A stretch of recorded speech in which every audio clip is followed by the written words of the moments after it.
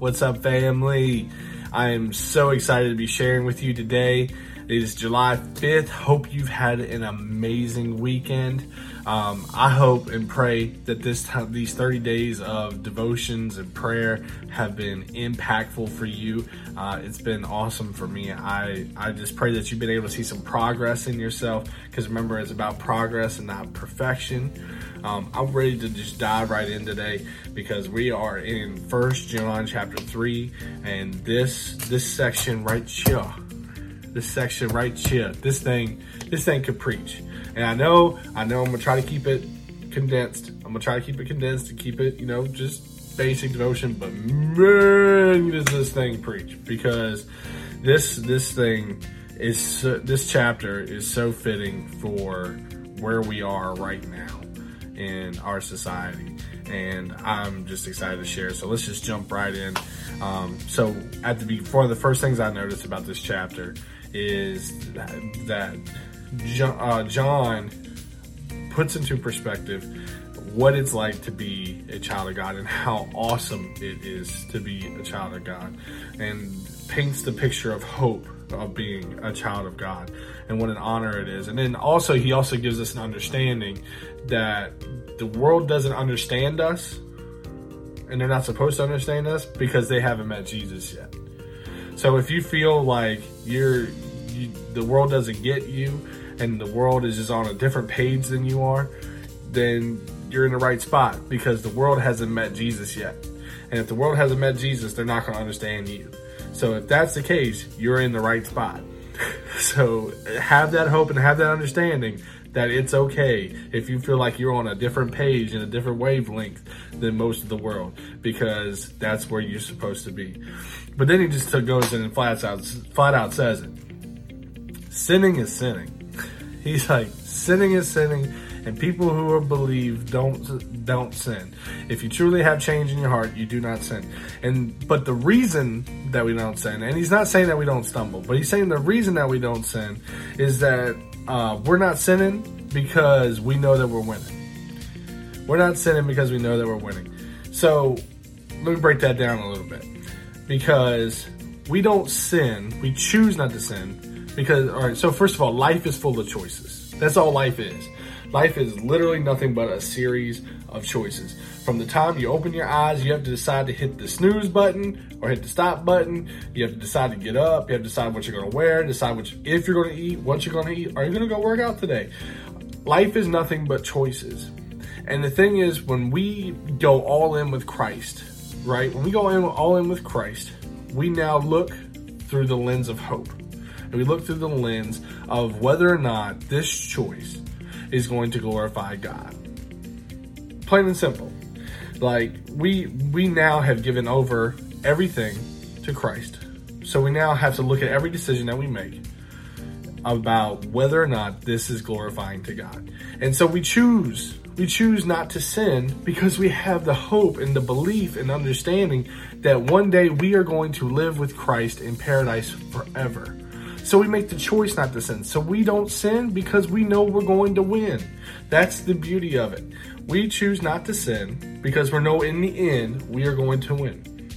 So we make choices because of that, because of the love we have for Christ and the love we have for God, because of what he did and what he gave to us. We choose not to do these things. We choose not to sin because we want to live a life that is glorifying and pleasing to him. So that pretty much covers all the way through verse 10. And then we get to the part that really hits home, especially in today's day and age that we're in. And it's pretty simple. It's love over hate. Love over hate. And it gets really, really deep into it. He says, from the beginning, you've been taught to love one another. And then it says, right here in verse 13, it says, do not be surprised, my brothers, if the world hates you. Don't be surprised if the world hates you. We know that we have passed from death to life because we love our brothers. Anyone who does not love remains in death. Anyone who hates his brother is a murderer, and you know that no murderer has eternal life in him. Straight up. So the world may hate you. Why? Because they haven't experienced the love of Christ yet. And that's how we know That's how we know. That's the mark of a changed soul, is when you know that they go from hate to love. They choose to love. And when we have gone from death, being asleep, not knowing the truth of Christ, the good news of the gospel, to life, knowing the truth, knowing the good news of the gospel, we're now we're now awakened to understanding the love of Christ and the love. We cannot hate anymore. There is no more hate within us because we've been filled with the love of Christ, and we see people through the lens of Christ, through the eyes of Christ. And what we see is a creation. We see someone who is of value. We see someone who is not different than us, or who may be different than us in certain ways, but they are still our brothers and sisters of one Father, true Father, and that's God and Christ Jesus. So we choose to no longer hate. We can't hate. It is impossible. And it's plain and clear. If you have hatred for anybody, for any reason, it says that eternal life is not in you. Eternal life is not in you. And it says that's how the world is going to know who we are, is because of our love. You see, and then how do we even know what love is, right? So he goes into, it's like that old song, I want to know what love is. All right, so forgive my singing, I'm sorry. But it breaks it down right here. This is how we know what love is. Jesus Christ laid down his life for us, and we ought to lay down our lives for our brothers. If anyone has material possessions and sees his brother in need, but has no pity on him, how can the love of God be in him? Dear children, not let us love with words or tongue, but with actions and in truth.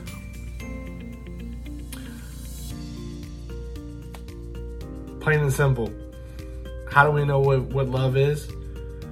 Is when we're willing to give up ourselves, willing to give up our needs, our wants, our desires, our passions, to see other people be loved and be taken care of and be brought into equality and be brought into actual justice. And we do it through action, not just words.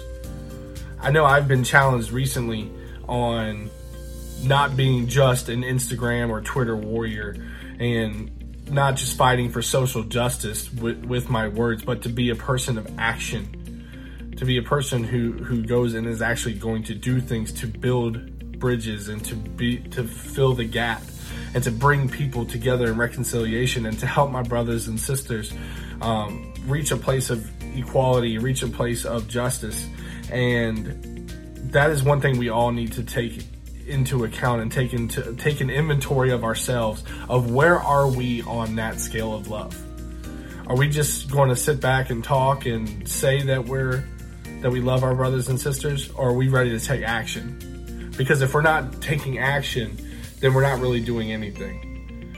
And it says it clearly right there. We need to be people of action, and love is an action word, not just vocal. Love is an action word. And then it goes on and it basically says, and it sums it all up, the whole chapter up in this right here. And this is his command. Verse 23. This is his command.